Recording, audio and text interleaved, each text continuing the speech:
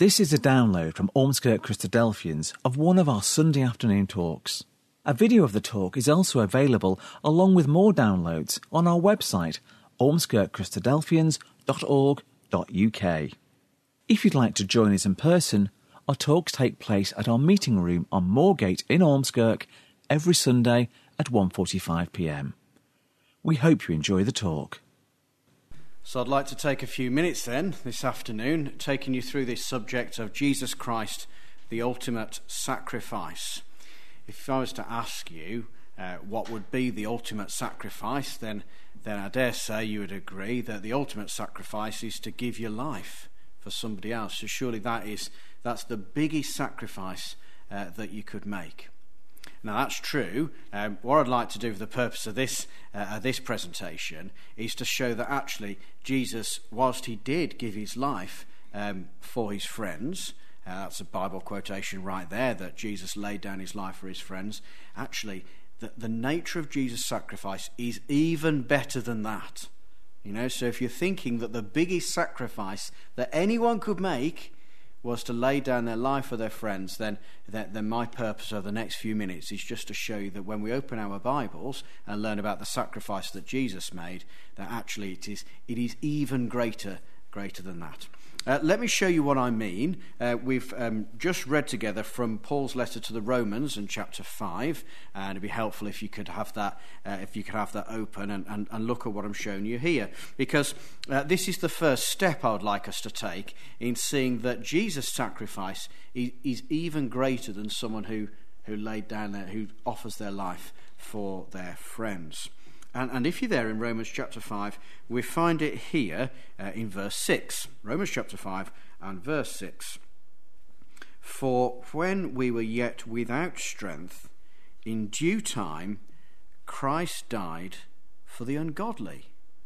Okay, so let's just think about that for a minute. So what we're being told here is that Jesus died not only for his friends, but also for ungodly people.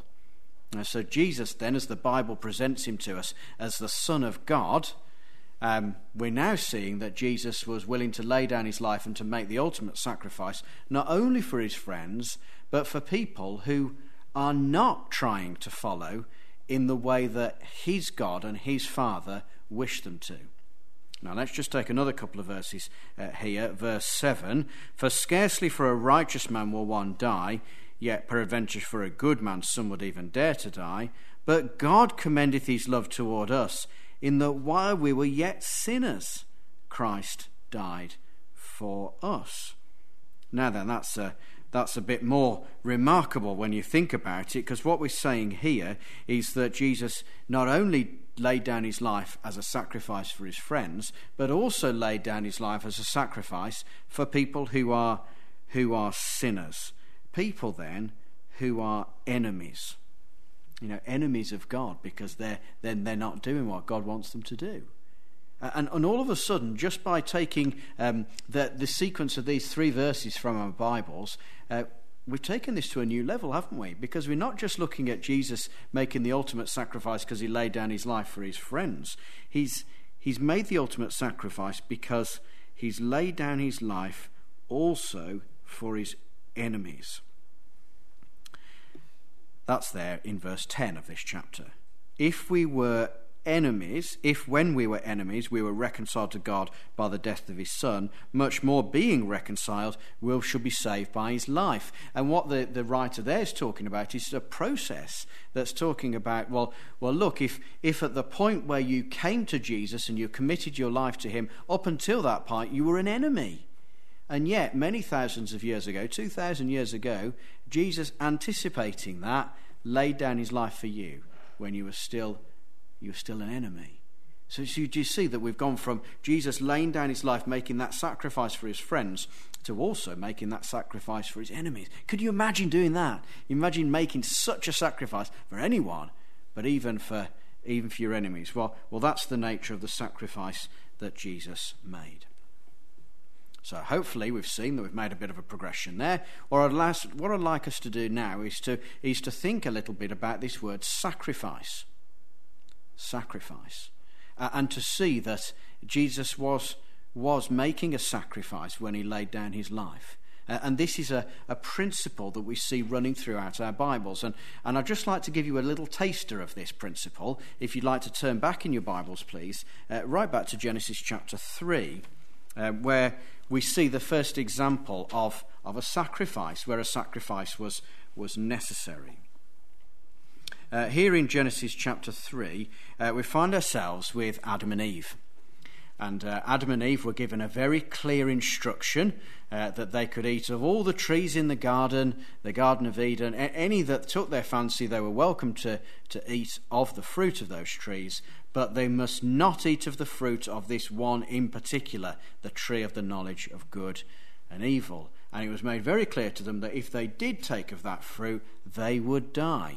You know, it was not like a mystery that they'd got to figure out. This was absolutely in black and white for them, that this was the choice God had put before them. Now, what happened was that they found it just too tempting. I mean, it looked like good fruit. They were told that actually if they had this fruit, they'd become super wise. So they thought, why not? Let's take it. And there you have temptation in taking its hold in the first family that we find in our Bibles. But when they'd done that, they realised they were naked, which is a little odd because they were naked a long time before that. But all of a sudden they realised this was the point. All of a sudden they were struck by the fact that they were naked, and so they tried to do something about it. Verse 7 of Genesis chapter 3, the eyes of them both were opened, and they knew that they were naked, and they sewed fig leaves together and made themselves aprons. Entirely logical, you might say. They realise they're naked, so they take of the resources that are in the garden around them and fashion something that was going to mean that they would be covered. It looks good, but it wasn't good enough. And so, because it wasn't good enough, God provided them something that was better. God provided them with a better covering than these aprons that they'd made themselves. And you find this in verse 21. Unto Adam also and to his wife did the Lord God make coats of skins and clothed them. So you see, Adam and Eve made themselves a covering. That wasn't quite good enough. And then God made them a covering, and that was good enough. And so it begs the question, doesn't it? Well, what's the difference between these two coverings? They seem to both do the job. They both cover their nakedness. But one was acceptable in God's eyes, and the other one wasn't. Well, the one was made of leaves, and the other was made of an animal skin. And in order for that animal skin to be able to be used as a covering, of course, the animal had to die, didn't it? That meant that there was a sacrifice that had to be made in order for their indiscretion to be covered. It wasn't good enough from the pages of our Bibles for them to be covered by these leaves. They had to be covered by these skins. And as we say, then in the provision of these skins, an animal had to be sacrificed. Here then, right back in the very beginnings of our Bible, we have what I like to consider the principles of sacrifice. And the principles of sacrifice are these. First of all, that sacrifice is necessary following sin. That when a man or a woman decides that they're going to ignore God's commands and go their own way, then actually that is sin. That is wounding a relationship between man and God, man or woman and God. And if they've done that, then what the Bible teaches us is that a sacrifice is necessary. So that's principle number one, that following sin, a sacrifice is necessary. Principle number two, then, is that sacrifice requires blood to be shed. Yeah, you see that when you say, well, what's wrong with the aprons of leaves? Well, they weren't good enough because they needed, the sacrifice had to be associated with blood being spilt. This is what we see then, just right at the very beginning part of our Bibles, here in Genesis chapter 3, these two principles that come out loud and clear. Now, if it's a principle, we should find it running right the way through our Bibles.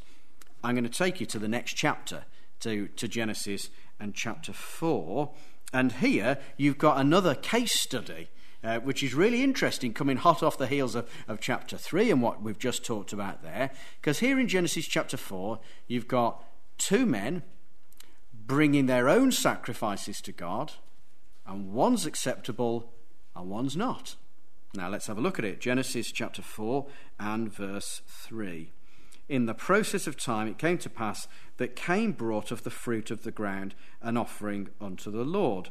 And Abel, he also brought of the firstling of his flock and of the fat thereof. So you've got these two brothers then. They both bring a sacrifice. So that's good, isn't it? Because if you look at the principles of sacrifice, what we see in the first one was that sacrifice is necessary following sin. So these two men, they're doing the right thing, aren't they, by bringing a sacrifice. But one of them falls over on principle number 2. Because principle number 2 says that sacrifice requires blood to be shed. And Abel's sacrifice was an animal, which meant that blood was spilt in bringing the sacrifice. Whereas by contrast, Cain's sacrifice was the fruit of the ground, which of course, like the fig leaves, didn't need blood to be spilt. Do you see how you get this, the principle set up there in chapter 3, and then you get it worked out in the following chapter, where it teaches us that this wasn't just a one-off in Genesis 3, but it was part of a principle that God's setting down, principles of sacrifice. And so therefore, in chapter 4 and verse 4, the Lord had respect unto Abel and to his offering, but, verse 5, unto Cain and to his offering he had not respect.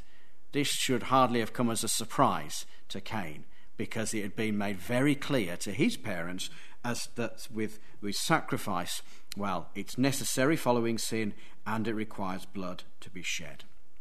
So I hope you see there we've set out this principle, or rather God set out this principle right early on in Genesis that says sacrifice is necessary following sin, and furthermore a sacrifice has to include blood being spilt. Now, a little later on in our Bibles, we are with the children of Israel after they've been rescued by God out of Egypt and all the display of God's power that was there with the plagues, brought them through the Red Sea, and then, of course, God was required to give them a code of conduct, how they were meant to live now as God's people. Now, I'd like to show you this, in particular in the book of Leviticus, Leviticus chapter 4. And my purpose for bringing you here is to show that this principle that we've seen set out there in Genesis chapters 3 and followed up in chapter 4 is still an active principle here in Leviticus chapter 4 many years later. Now just have a look at what I'm sharing with you here, and bear in mind, as we look at the particular commands that are given, bear in mind the principles of sacrifice that we learnt about in Genesis, that sacrifice is necessary following sin, and that sacrifice requires blood to be shed as well. Right then, well, Leviticus chapter 4, and let's have a look in verse 3. This is where we're going to be told, or rather the children of Israel were told, what they were meant to do if the priest sins. So Leviticus 4 verse 3, if the priest that is anointed do sin according to the sin of the people, then let him bring for his sin, which he hath sinned, a young bullock without blemish unto the Lord for a sin offering. And he shall bring the bullock unto the door of the tabernacle of the congregation before the Lord, and shall lay his hand upon the bullock's head, and kill the bullock before the Lord. So, if the priest sins, this is what he's got to do. He's got to bring an animal as a sacrifice for his sin, and he needs to kill it there, right there before the presence of God. Come down to verse 13 of this chapter. What happens if everybody sins? Chapter 4, verse 13, if the whole congregation of Israel sin through ignorance, and the thing be hid from the eyes of the assembly, and they have done somewhat against any of the commandments of the Lord concerning things which should not be done, and are guilty, when the sin that they have sinned against it is known, then the congregation shall offer a young bullock for the sin, and bring him before the tabernacle of the congregation. So, if the whole congregation sin, even if it's by ignorance, right, they've still got to bring a sacrifice for their sin, and you notice there that the sacrifice was an animal. Blood had to be shed. Third example, still in this chapter here, verse 22. What happens when a ruler or a king makes a sin? Verse 22, when a ruler hath sinned and done somewhat through ignorance against any of the commandments of the Lord his God concerning the things which should not be done, and is guilty, or if his sin wherein he hath sinned come to his knowledge, he shall bring his offering a kid of the goats, a male without blemish, and he shall lay his hand upon the head of the goat and kill it in the place where they kill the burnt offering before the Lord. It is a sin offering. Do you see how you've got these examples piled up, these three, piled up one on top of each other, where over and over again what's being taught is, regardless of whether it's a priest or everybody or a ruler, if they sin, a sacrifice is necessary, and the nature of that sacrifice is blood has to be shed. So we've seen it, the principle set out in Genesis 3. You've seen a case study in Genesis 4. We've seen a case study in Leviticus 4. And it's summed up in the New Testament, if you join me please, in the book of Hebrews and chapter 9.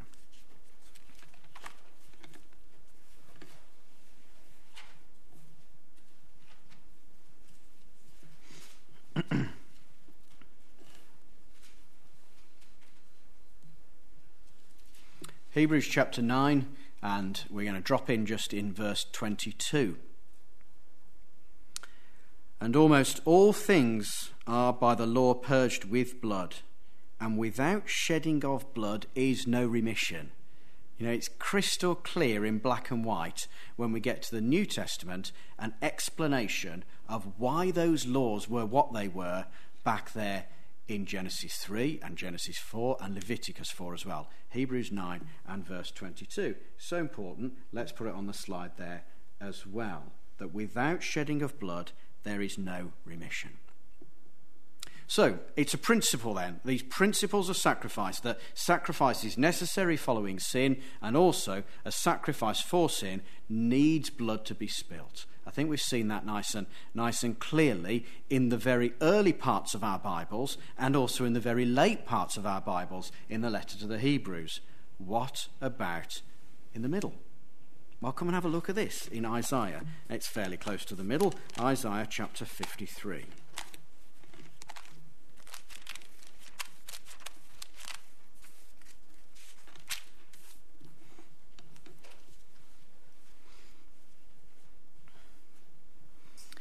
Isaiah chapter 53, it's a lovely chapter, and I'm going to read it all to you. So if you'd like to follow with me here in Isaiah chapter 53. Who hath believed our report? And to whom is the arm of the Lord revealed?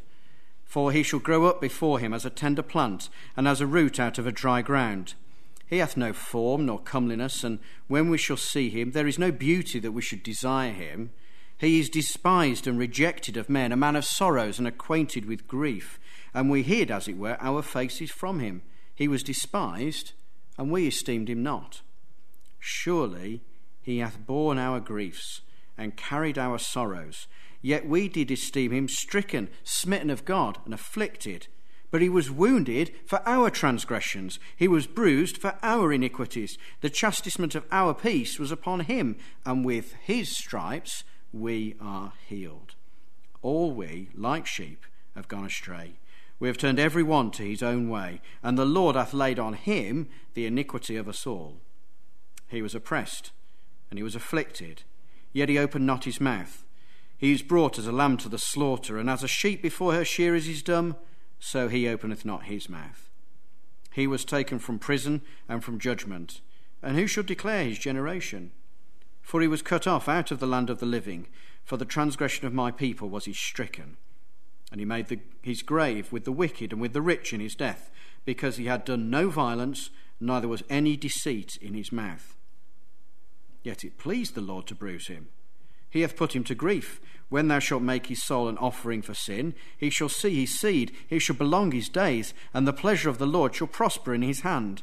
He shall see of the travail of his soul, and shall be satisfied. By his knowledge shall my righteous servant justify many, for he shall bear their iniquities. Therefore will I divide him a portion with the great, and he shall divide the spoil with the strong, because he hath poured out his soul unto death. And he was numbered with the transgressors, and he bare the sin of many, and made intercession for the transgressors. The chapter is full of sacrifice language. Don't you think? It's all about sacrifice. But what's different, the different slant that's put on sacrifice in this chapter, you probably saw there is that it's not about an animal. It's about a man. So, just have another look with me then at this. Verse 4, by way of example, surely he hath borne our griefs and carried our sorrows. Yes, so in the same way that in the Old Testament, the people of Israel were told to sacrifice an animal, and that was meant to be a symbol of them being sacrificed, here we have a man being sacrificed. Do you see how the ante has been upped? And we're talking about a man being sacrificed there.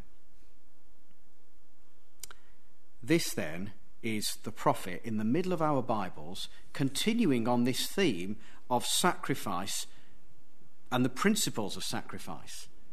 But here what's changed is, no longer are we looking about animals being sacrificed. He's saying there's going to come a time when there's a person that's going to be sacrificed for sins. In the same way that animals were sacrificed for sins in the Old Testament, he says there's going to come a time when a person will be sacrificed for sins. And when we get to the New Testament, Jesus says, that's me. That's me that's been talked about here. Let me show you this. John chapter 1, please. John chapter 1. This is right at the beginning of Jesus' ministry, Jesus' work. And just look at the way that he is introduced to people, and think about it in the context of what we've just seen from this chapter in the prophet Isaiah. So John chapter 1 and verse 29. John chapter 1 verse 29. The next day John seeth Jesus coming unto him, and saith, Behold, the Lamb of God, which taketh away the sin of the world. He's speaking to people who understood their Old Testaments. They understood the work of the prophets and were familiar with those words we've just read from Isaiah chapter 53. And here, John the Baptist is saying, here's the man that the prophet was talking about. He's God's lamb, he's God's sacrifice, and he's here to take away the sins of the world. Do you see how this theme is being pulled through as we work our way through our Bibles? So how was Jesus going to take away the sins of the world? Well, chapter 3 of John's Gospel sets it out for us that he would do this by being a sacrifice. So John chapter 3, verse 14, And as Moses lifted up the serpent in the wilderness, even so must the Son of Man be lifted up, that whosoever believeth in him should not perish, but have eternal life. For God so loved the world that he gave his only begotten Son, that whosoever believeth in him should not perish, but have everlasting life. For God sent not his Son into the world to condemn the world, but that the world through him might be saved.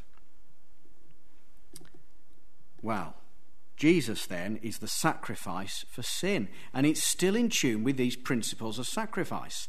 Because the principles say that sacrifice is necessary following sin, and everybody sins. And also says that the sacrifice for sin needs to include blood being shed. And so here we have then Jesus, the one that the prophet was talking about, that would come along and be the sacrifice for the sins of the world. Colossians, please, chapter 1.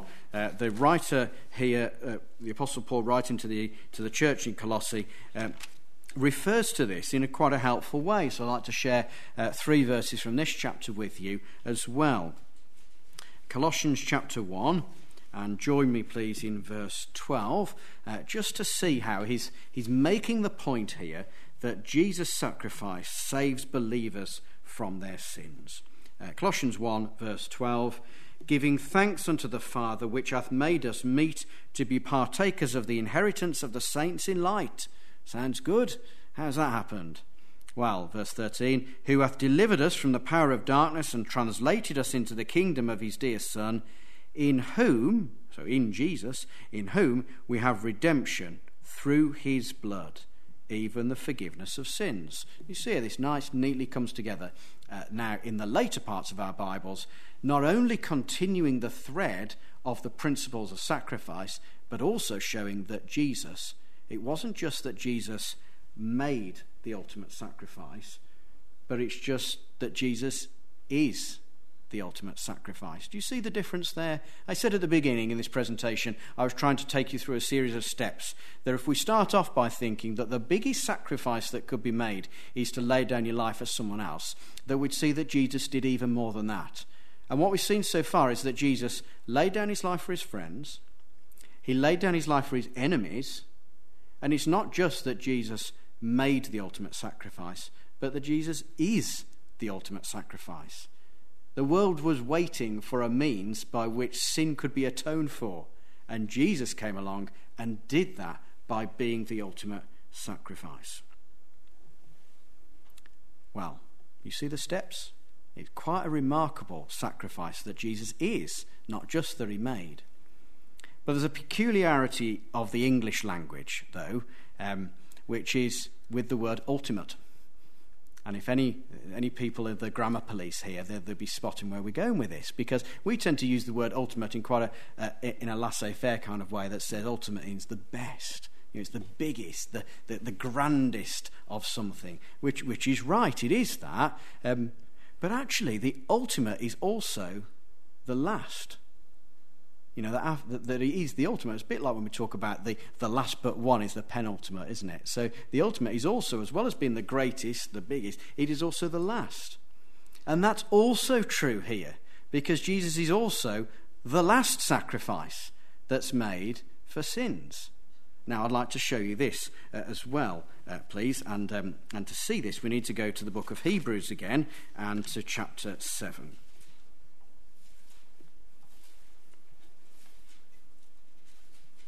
Now, I'm going to stay in the book of Hebrews just for a little sequence of verses. Stick with me. I'm going to take you through a few verses here. And what I'm showing is when you piece these together, you see the point that's been made is that Jesus is the last sacrifice. And this explains why we don't have animal sacrifices now. Because Jesus, being the ultimate sacrifice, the greatest one, is also the last. So, Hebrews chapter 7 then, and take a look at this in verse 26. For such an high priest became us, who is holy, harmless, undefiled, separate from sinners, and made higher than the heavens, who needeth not daily, as those high priests, to offer up sacrifice, first for his own sins, and then for the people's. For this he did once, when he offered up himself. You see the point? Well, come and see it being developed here in chapter 9 and verse 11. But Christ being come an high priest of good things to come, by a greater and more perfect tabernacle, not made with hands, that is to say, not of this building, neither by the blood of goats and calves, but by his own blood, he entered in once into the holy place, having obtained eternal redemption. You see how then the writer here is making this point, that Jesus is the last in a sequence of sacrifices. Come down to verse 24 of this chapter. For Christ is not entered into the holy places made with hands, which are the figures of the true, but into heaven itself, now to appear in the presence of God for us. Nor yet that he should offer himself often, as the high priest entereth into the holy place every year with blood of others. For then must he often have suffered since the foundation of the world. But now, once, in the end of the world, hath he appeared to put away sin by the sacrifice of himself. And as it's appointed unto men once to die, but after this the judgment, so Christ was once offered to bear the sins of many, and unto them that look for him he shall appear the second time without sin unto salvation. And finally in this little sequence, chapter 10 please, and verse 10, by the which will we are sanctified through the offering of the body of Jesus Christ once for all. Right, you see, this writer is at pains to point this out, that says Jesus is the ultimate sacrifice in the sense of being the greatest and the best and the biggest, and also the ultimate sacrifice in the sense that he is the last. The work is done. So, Jesus Christ, the ultimate sacrifice, well, yes, greater love hath no man than this, than a man lay down his life for his friends... ... The verse continues, ye are my friends if you do whatsoever I command you. And here's where the rubber hits the road, you might say, because Jesus, yes, is the ultimate sacrifice. He made the ultimate sacrifice, but he made it conditionally. He's the ultimate sacrifice and takes away the sins of those people who want to have their sins taken away. It's conditional. It's qualified. He takes away the sins of those who seek to do what he asked. Jesus then, he is the ultimate sacrifice.